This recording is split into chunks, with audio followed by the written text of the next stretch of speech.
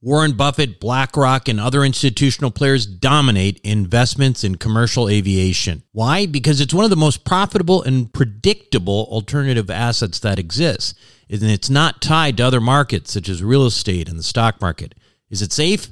Well, imagine triple net leases to the likes of American Airlines and British Airways. Income is contractual and guaranteed by some of the biggest named airlines in the world.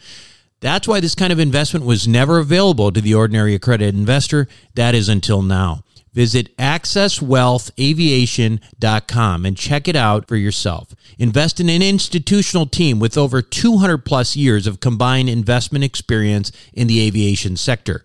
Conservative investing with double-digit returns and tax advantages. That's accesswealthaviation.com. accesswealthaviation.com. You are listening to the Wealth Formula Podcast with Buck Joffrey. Get ready to change your life. Welcome, everybody. This is Buck Joffrey with the Wealth Formula Podcast, coming to you from Montecito, California. Before we begin the show today, I want to remind you that there is a website called wealthformula.com. It is the home of the Wealth Formula Podcast and where you can find a number of free resources, including free books from the likes of George Newberry, and you can download my Wealth 1.0 book, which is called The 7 Secrets of Eternal Wealth.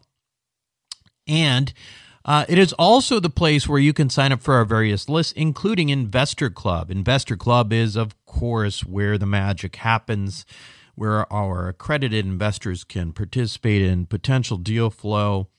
And it's where you can, stop being just a listener and somebody who's learning and actually put some of these concepts into play. Anyway, go to wealthformula.com and check it all out. As for today's show, I want to start with this concept.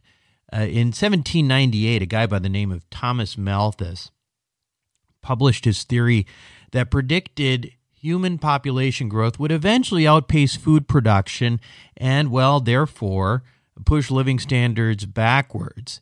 He was a smart guy. He based this on simple mathematical observations that human population was growing at an exponential rate while food production was growing at a linear rate. Well, of course, at some point, those two would collide and people would end up with living standards that were less optimal, and essentially because there would be a shortage of food. Of course, we know that Malthus's theory was based not on not really being able to predict the future per se. He didn't know the Industrial Revolution would come and that farming equipment, etc., would be significantly successful in our ability to scale food production at an appropriate pace to keep up with the population as a whole. And so that was that, right? And for those who jumped on the peak oil bandwagon a decade or so ago, again, kind of being concerned about running out of oil because the earth only has so much, and all some energy prices go crazy, and you better find yourself a place to hide and somewhere in the woods where you can, live without energy. Whatever happened to that crisis? Oh yeah, there was shale. There was shale and alternative energy sources. Turns out that we probably will not have a significant problem with the peak oil issue as we turn into alternatives anyway in the next 20 years. And anybody who doesn't believe that's the case, well, I don't know what planet you're living on. Turns out human ingenuity finds a way. That's just the reality.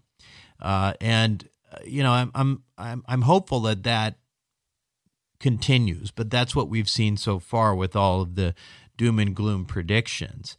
It is possible, however, that human ingenuity in the form of technology could also be creating so much efficiency in the system that it actually puts us all out of work. After all, we've got something called artificial intelligence coming up, and is that going to replace all of our jobs? Are we going to basically be, worthless compared to our computers? Well, technology creates so much efficiency that everything will be less expensive than it is today. After all, think of those mobile applications you use on your phone that we get for free, right? All that technology that would have cost thousands of dollars, probably hundreds of thousands of dollars. Now you just get for free on your phone. And speaking of phone, when was the last time you had to pay for a long-distance phone call across states? I remember that. Gosh. Will everyone start working from home and essentially eliminate the need for commercial real estate, for offices and retail? And if all those things do happen, wouldn't that cause a serious deflationary pressure on the economy? Yeah, of course it would. And stuff would just get cheaper, right? Isn't that the end result of it all? Is stuff getting cheaper bad? Well, it sort of is, because deflation, which is stuff getting cheaper, is probably the worst thing that could happen to a country's economy. After all, we live in a debt-based economy. We borrow money now, and because of inflation, we can pay that money back in the future when it's worth less. We wash it away, right? That's what us real estate investors do every time we take out a mortgage. If we had a true deflationary movement and environment, we would be screwed. And I'm talking about the country, of course, us mortgage holders and stuff like that. We'd all be screwed too, but the country would be screwed. We would not be washing away our debt with time, but rather amplifying it. Now, my guest on Wealth Formula podcast today sees this coming our way sooner rather than later because of the exponential rate of technology growth. It is an interesting idea and one that you're going to want to pay attention to with our guest on this week's show, Jeff Booth, who is the author of The Price of Tomorrow, Why Deflation is the Key to an Abundant Future. And we will get to that conversation right after this. What do the Rothschilds, the Romneys, and the billionaire hedge fund managers know that you don't about growing and protecting wealth? As you might imagine, the wealthy have a few tricks up their sleeves. One strategy allows you to grow wealth tax-free at a compounding rate with no volatility. It protects your money from creditors and lawsuits, and it lets you invest the same money in two different places at the same time. How about that for amplifying wealth? To learn more, go to wealthformulabanking.com. Again, that's wealthformulabanking.com. Self-storage is a necessary evil. It's where you keep your stuff and forget about it. No wonder this stuff is so profitable and recession-resistant. The Wealth Formula community, well, we've benefited from that. We've made lots of money in this space with Reliant Real Estate, one of the largest self-storage companies in the country. With an average investor internal rate of return of almost 34%, with hold times just over 3.5 years, these guys know what the meaning of velocity of money is. If you're an accredited investor, make sure to check out what they're up to right now at ReliantFund4.com. Again, that's ReliantFund4.com. Welcome back to the show, everyone. Today, my guest on Wealth Formula Podcast is Jeff Booth. Jeff has been at the forefront of technology for 20 years. He's founded multiple companies and serves on the boards of even more. He has been featured in multiple publications, including Forbes, Bloomberg, and Wall Street Journal. In 2015, he was named BC Technology Industry Association's Person of the Year, and in 2016, Goldman Sachs named him amongst its 100 most intriguing entrepreneurs. So obviously he's got some chops on the technology side, but he is also the author of a book that's creating quite a bit of buzz in our podcast space these days. It's called The Price of Tomorrow, Why Deflation is the Key to an Abundant Future, and that's going to be our topic for today. Jeff, welcome to Wealth Formula Podcast. Thanks for having me. So let's start a little bit with your background. It's obviously interesting. You're a technology guy. So tell us how you got interested ultimately in this in talking about the economy and ultimately came to write your book. Yeah, as an entrepreneur, essentially what you do as an entrepreneur, and especially today, is you try to solve problems and try to find solutions to problems through technology.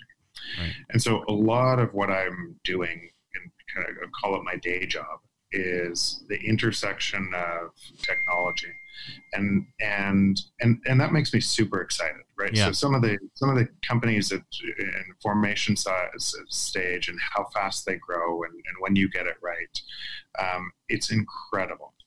Incredible growth. I'll give you an example. One of the companies I co-founded last year at this time was doing $300,000 a month. It's now doing $8.5 million a month. Wow.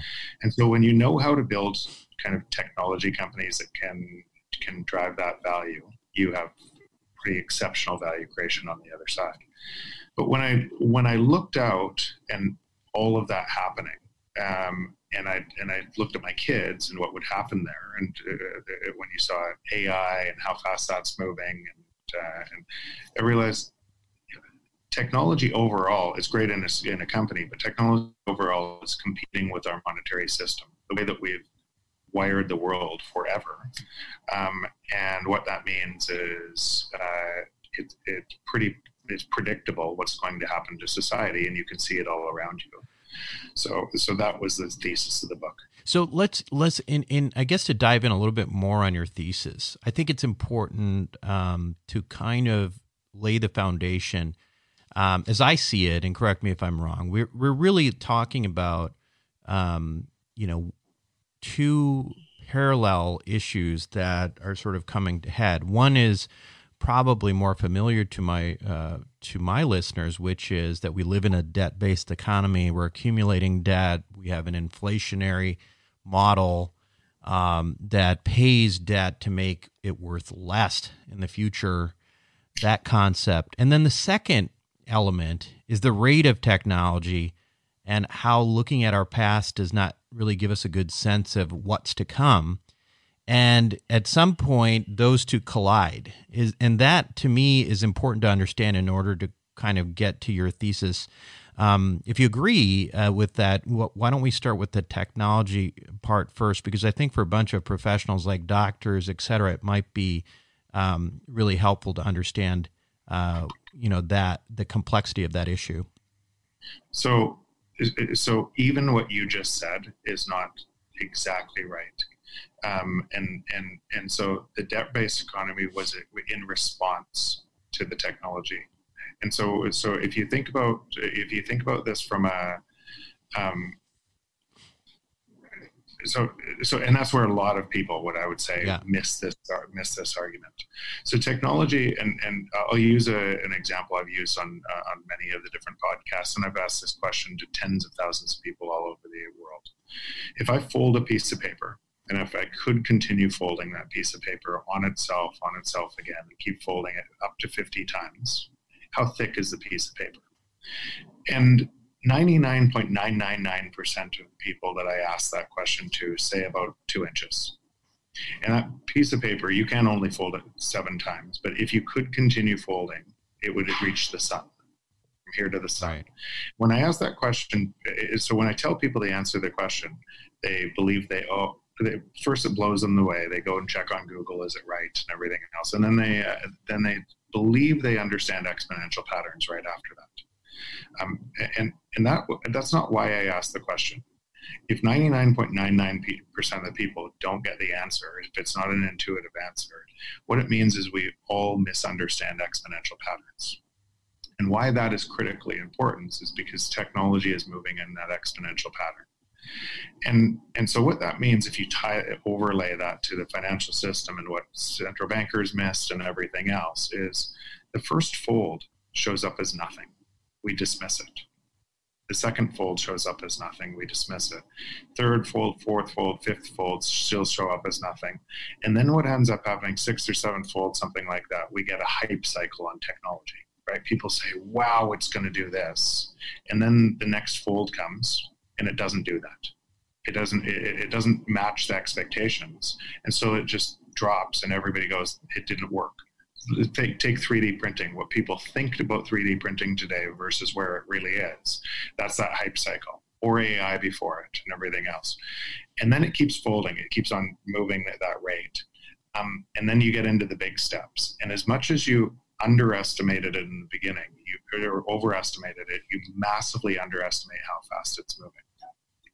So that happens to all of us because we misunderstand how fast it's moving. So today we're now on, if you compare Moore's law to that paper folding exercise, we're on fold 33. So in fold 34 doubles all of the technology we're looking back at going forward, doubles it, right, in 18 months or two years. And technology provides massive efficiency. That efficiency is deflationary.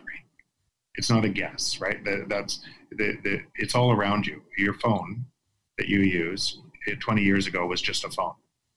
Now it's your camera, it's your music player, it's your AI assistant, and everything else. In fact, we celebrate that deflation all around us, and it's moving faster and faster into all corners of society. Now, going back to your premise. So when I saw that, and I saw what I'm doing in technology, essentially every CEO, me included, or chairman, you put technology into increase benefits and reduce labor, right? Nobody puts technology into to increase labor, right? And so we use it to make our lives more efficient, free our times. So do CEOs, and that's what's happening. Now compare that to, if what I'm saying is true as a thesis, we should see evidence of this against our existing monetary policy, which works the other way. They're competing forces, right? And that evidence is what you just talked about in debt. It's not the debt itself. It's the debt is brought to try to stop that, right? And so technology is moving that fast. It's doubling and doubling and doubling. And in response to that, governments thinking that they can grow against that, lower interest rates first, which causes more debt, right? Which causes more debt, which causes more debt. And in the last, so before COVID, we had $250 trillion of debt to run to run an $80 trillion global economy. That's not the point. The point is $185 trillion of that new debt came in the last 20 years, predictably against what I'm talking about. And if you take that the next step, and we're seeing it right now, is the debt has to be exponential going forward to stop technology from collapsing the entire thing.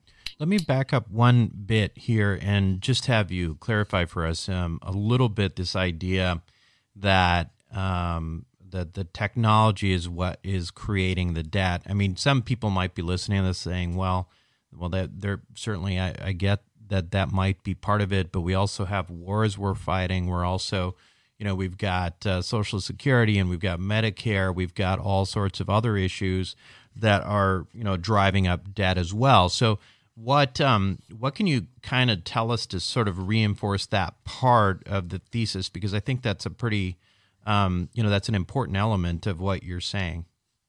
So if you look back to since 1995, right, and look back to central bankers' projections of growth versus their interest rates, and look back to interest rates on a straight line down, right? And every time you try to increase interest rates, market collapses. And as you put more, as interest rates go down, essentially what you're doing, you're trying to juice the economy, right? Sure. That's what you're trying to do. You're trying to, because if now with this much debt, you could have kept the entire world financial system in place if you raised interest rates instead of lowered them about 20 years ago. It would have caused a deflationary depression. It would have caused wipeout of debt, but the system would have healed itself. Sure. Instead, that you lowered interest rates and lowered interest rates and lowered interest rates. And in response to lowering interest rates, and by the way, it did grow the economy, but nobody asks, people get caught in a part of the system, and they don't ask this. Well, my house went up, right? And housing always goes up. But they didn't ask the other side of that. Would housing go up if you didn't have $185 trillion of additional stimulus? Right? You would see the actual truth everywhere. Sure. But the problem is now the problem is so big by kicking the can down the road it would have caused a deflationary depression in 2000. Now the entire system unwinds. If you allow to, even look at today's, the stimulus talk about today and everything else. And once that starts to unwind, it unravels the entire system because it's all connected. No, I get that part, but I guess going back to the question of how, technology as a, I guess what I'm gathering from what you're saying is that technology increasing at a technology causes the debt is kind of the question I'm trying to get at. It doesn't cause the debt; it causes the response by central bankers to keep things growing against nature, because essentially against that natural force, right? Mm-hmm. Think of all the things you get free now. Yep. In your phone that don't require labor. Sure. And governments need to try to drive labor and the economy growing to keep jobs, to keep the economy growing so the unwind doesn't hit.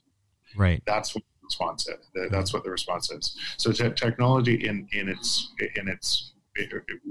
reduction of cost, you had to keep things going up in price. Right. So let's say, and again, just playing devil's advocate and trying to understand, trying to hit at the core of your thesis here. Some might say, well, we've had changes in technology before. We went from an agrarian economy to an industrial one. And sure, we didn't need the farm hands anymore, but they went to work in the factories. So why can't we expect the same thing to happen as technology progresses? Don't we make other jobs? Don't we, continue being productive? I explore that all over the place in my book. Like I go down to the sand and back up on the book, just so people realize when we did this before, right? Let's use the Industrial Revolution, right? Mm-hmm. Same thing. Changed labor, and we created more jobs with the electrification, right? Right.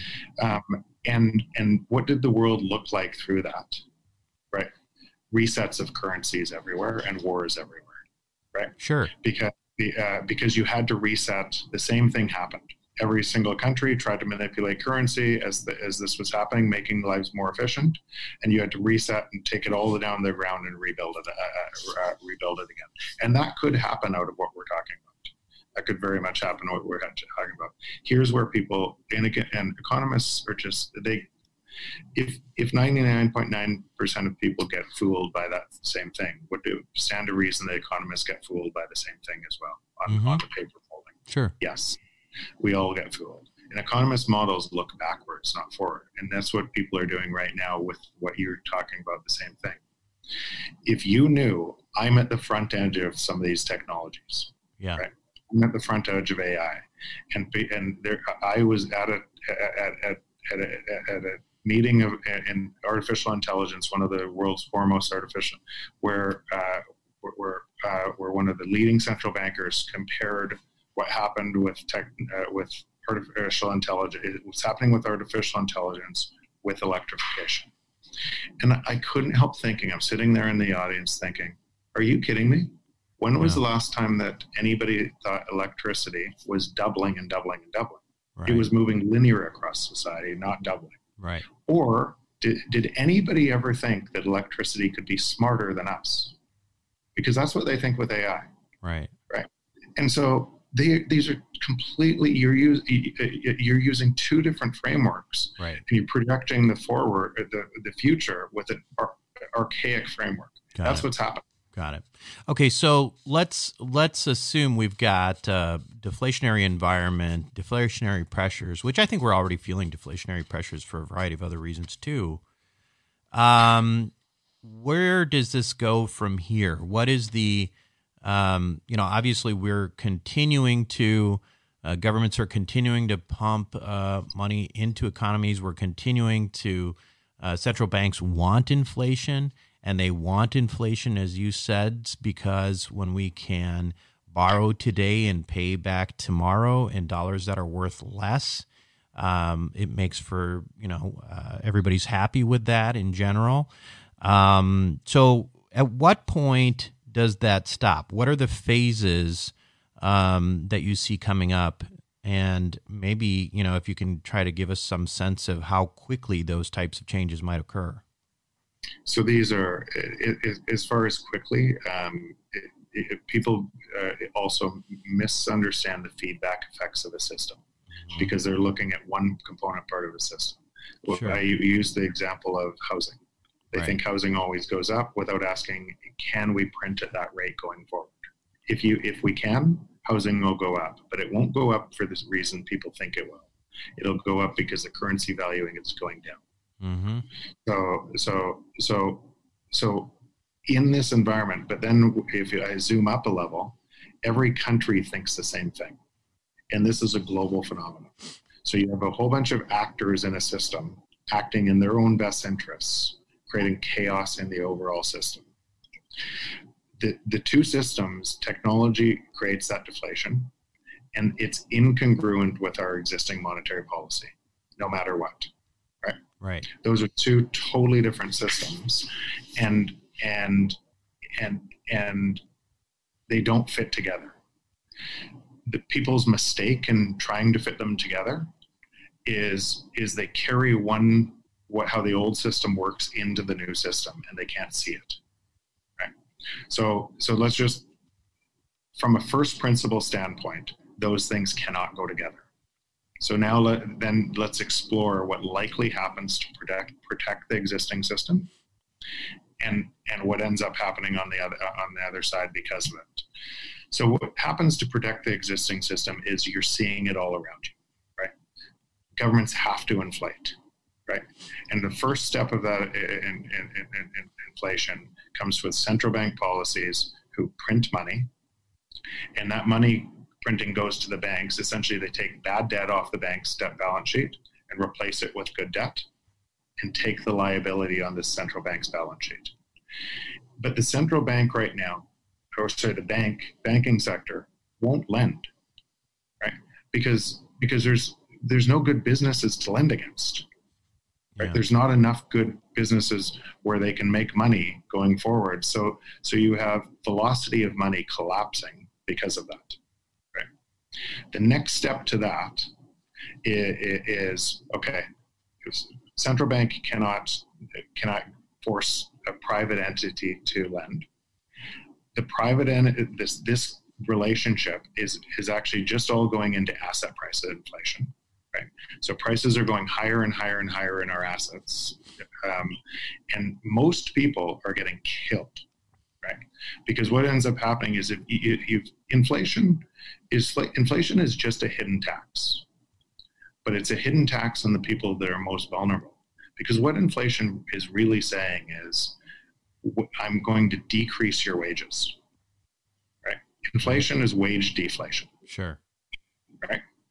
So there's a whole bunch of people working for wages that don't have assets, and the assets are going up in price, and their wages are going down against those assets, and they can't feed their families. Sure. And so what's about to happen is you're going to go to the same. So you've destroyed the free market. You haven't let things fail, and you've taken the risk on the central bank. And by doing so and you had to, because if you actually let things fail, who has the paper? Who has the debt on the commercial real estate that needs to be written down 50%? The banks, right? Right. And if the banks fail, everything fails, and you all have the whole. Sure. So you're forced into this thing where you have to keep doing it, right, at exponentially more. The next step of this is, because of the breaking of the societal rules, and a whole bunch of people are losing out. You elect people who will say, "I will give you free money," right? Without understanding where the free money comes from. Because until now it's just been socialism for the rich. Now it's going to be socialism for everybody. And as you do that, you have to get MMT, you have to get fiscal policy, because the banks won't lend. You have to get that to people to be able to spend without asking where the money's coming from, right? So you have to print a whole bunch more money, and you have to do helicopter drops, MMT, and effectively at that time, the Fed loses its independence, and Treasury governments take over the Fed. because people demand them to, right?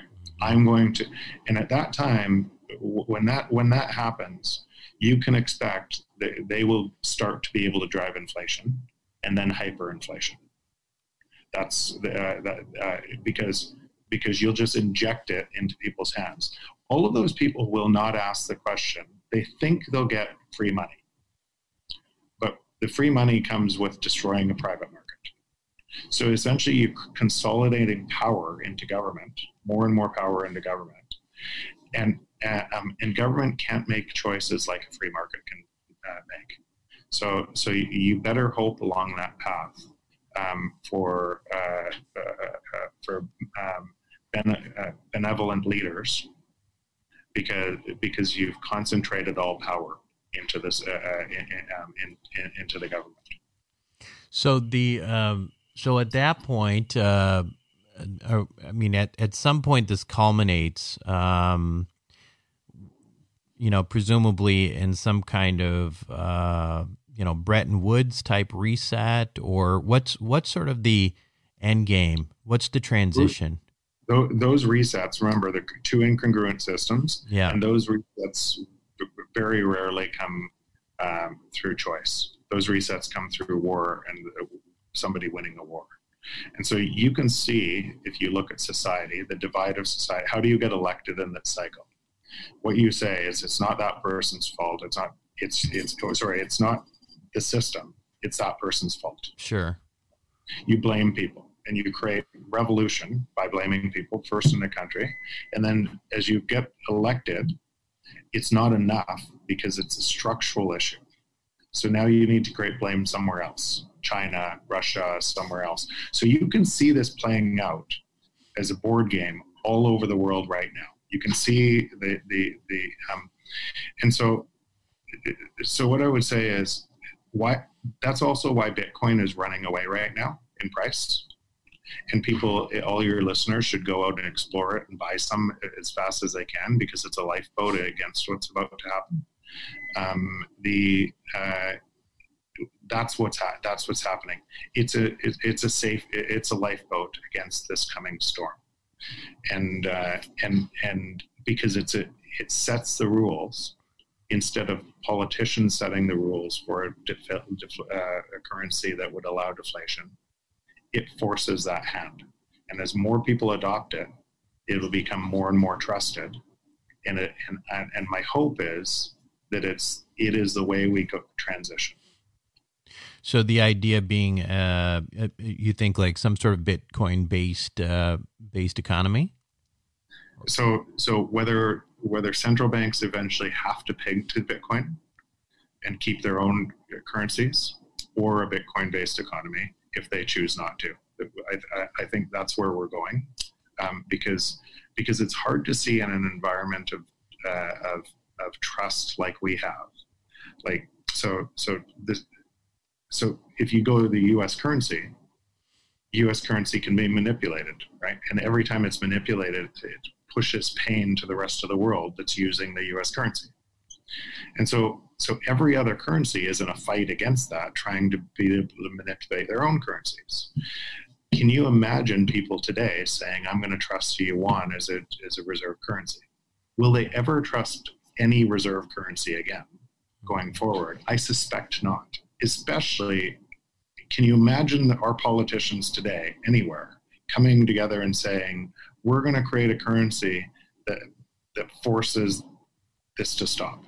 Yeah. I suspect not.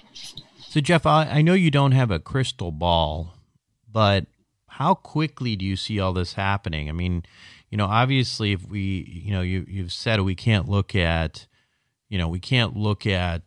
technology in the rearview mirror because it's moving, linearly compared to where we're actually looking when we're looking up front. So is this, something, the events that you're talking about, are in your view, or in your modeling, is this something like how soon does this become a critical issue, and where you start seeing, either some kind of need for a global reset, or, some kind of civil unrest, or, global unrest, Are we talking years? Are we talking decades? We're certainly not talking decades. And again, look around.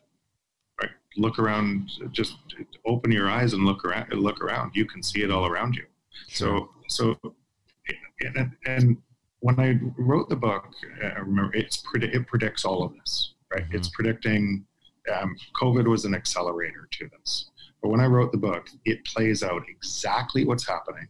And for a lot of people that have read the book, it said their wealth has exploded because they knew because they understand what's actually happening and what the next steps are, right? And what ends up happening. But if you look at kind of a timing thing on this, and you say it is happening, but it's happening on a path. You're asking me to predict when it all breaks, right? And that's impossible to say. When does it all break? Right. Because it's more likely to be this. That fiscal policy that I'm talking about, MMT, and everything else in there, it will actually work, and people will be deluded to think it. So for a time, a whole bunch of people will get paychecks, right, chosen by the government, and it will actually work for a time. And so, but what that'll do to other countries, right? You're going to be swinging back and forth with all countries kind of competing and devaluing their currencies at the same time, and you can't predict when the whole thing unravels. Just like when people say, when people want to look at, okay, AI taking all our jobs, right? AI being smarter than humans. People are looking at a light switch and saying that's the time, and arguing about whether it's 10 years, 20 years, 15 years, 5 years. They're arguing about the light switch, the moment. Yeah. It doesn't matter, right? The trend takes away jobs the entire time. Right. Entire time. The trend of the taking away jobs causes the whole thing to accelerate. The existing monetary policy system to collapse faster, and it's literally impossible to pick the time. It would be way better to pick the trend. Sure. Well, that's this really interesting stuff. Obviously, we could talk forever, but I think the point is this is probably a book you want to pick up. It's The Price of Tomorrow, Why Deflation is the Key to an Abundant Future. Jeff, thank you very much for joining us on Wealth Formula Podcast, and I can only hope you're wrong. Or but maybe not. Like that's what the book points to. There's actually why is stuff getting cheaper bad in our lives? Yeah, that's the air true. The air you breathe is free and abundant. Why is that a bad thing? Right. It's just bad because we've wired our system differently. Got it. Thanks again, Jeff. Thank you. Take care. Welcome back to the show, everyone. I'm curious what you all think of Jeff's theory, and would love your feedback. Shoot me an email, buck@wealthformula.com. But from my perspective, I have to tell you, with full disclosure, that I have not read his book, and so it's always hard to, critique a full body of a thesis without, digesting it. That, listen, I'm no economist, right? But from my perspective, I think the biggest problem I have, the biggest critique I have with this idea is the notion that technology itself is the primary reason for inflation. And as you may recall from our conversation, his thesis is really predicated on this. And as I understand it, inflation really is coming from expanding the money supply, right? And quantitative easing, and those types of things. It's what ultimately causes inflation. And the reason we need inflation is not to make up for good technology necessarily, but to pay for other things on our grocery list. I mean, listen, U.S. debt is about, like $26 trillion right now. And what is national debt anyway? It's an accumulation of budget deficits. And if we look into what makes up those deficits, The largest component by far is spending on Social Security and major health programs such as Medicare and Medicaid. We also have a tremendous amount of spending on the military-industrial complex. So what I'm not understanding here is how technology is a driving force behind inflation, when in fact, it really seems to me that we're just spending a lot of money on things that we want but that we can't afford, and then we have to figure out how to pay for them. So to me, it's a monetary and fiscal policy issue that's making up for, spending that really I don't exactly understand the exact role of technology, decreasing that spending. Or I don't really understand the role of technology here necessarily creating that need for deflation. So anyway, that said, I guess I might be a little bit confused. If anybody has any other thoughts on this, I would love to hear it, because obviously it's a thesis that's going around in the podcast space. And, Jeff is obviously a smart guy. I'm sure I might just be missing something. But that is just all the more reason to pick up a copy of the book. The book is, of course, called The Price of Tomorrow, Why Deflation is the Key to an Abundant Future. And that's it for me this week on Wealth Formula Podcast. This is Buck Joffrey signing off. Thank you for listening to the Wealth Formula Podcast. Visit us on the web at wealthformula.com. The information contained in this podcast are opinions, not fact. As always, consult your own financial team before making any investment. See you next time.